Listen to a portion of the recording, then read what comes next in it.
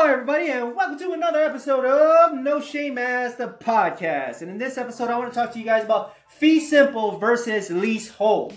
Alright, so if you are looking in the paper, you might see properties that have a little FS next to it or a little LH, and FS means fee simple, LH means leasehold. Alright, fee simple properties basically means that you would be owning the property, the structure, or the unit if it's a condo, and the land beneath it.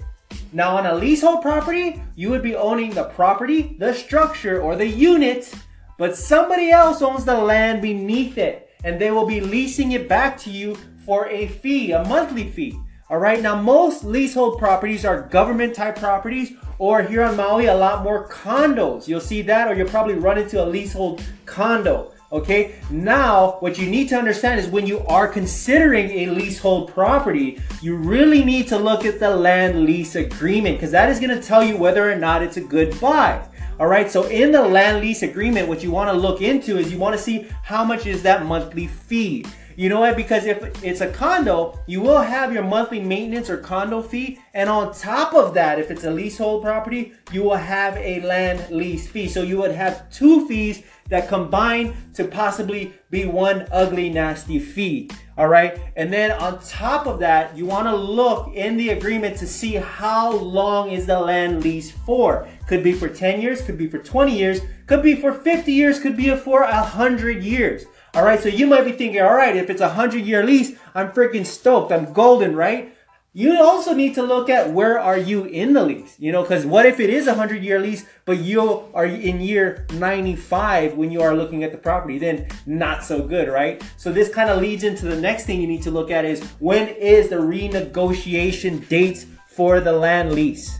Okay, because in the land lease agreement, they might be a 100-year land lease with renegotiation periods of every 25 years. And so what that means is once it hits the 25-year mark, they're going to renegotiate the land lease, and they might extend the land lease to go further or add more years to that, which is great. But it also usually means that that land lease fee that you're paying is going to go up.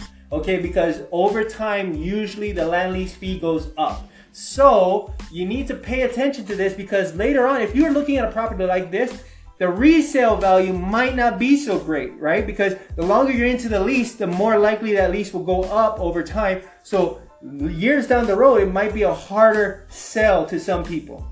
Okay, so you might be thinking, this all sounds terrible. Why the hell would I want a leasehold property at all? And the reason why is it actually makes certain properties more affordable. Here on Maui, I've seen nice, beautiful oceanfront condos. You know, 2-bedroom, 2-bath units right there on the beach. You can hear the waves crash, only asking for like $300,000. Now the same condo, if it was fee simple, might be going for $600,000 or even more. All right, so it gives you a better cost of entry into these types of resort oceanfront properties. However, when you add the land lease, the monthly land lease fee on top of that condo fee, it could create the expense or a costly expense, so it might be harder to hold on to these properties. So the cost of entry is good, but the cost to hold on could be a punch in the gut.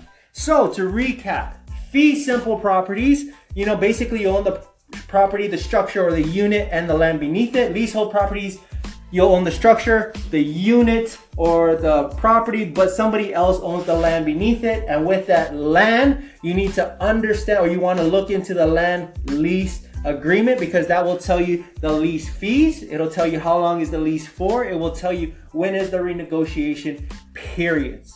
All right. So I hope this helps, guys. If there is any questions that you have on this, please email me at chris@noshameasked.com. With your permission, I would love to do videos or podcasts on your questions, because if you have the questions, chances are other people do too. And I just want to put the knowledge out there for everyone to consume. So again, I hope this helps, guys. Take care. Aloha.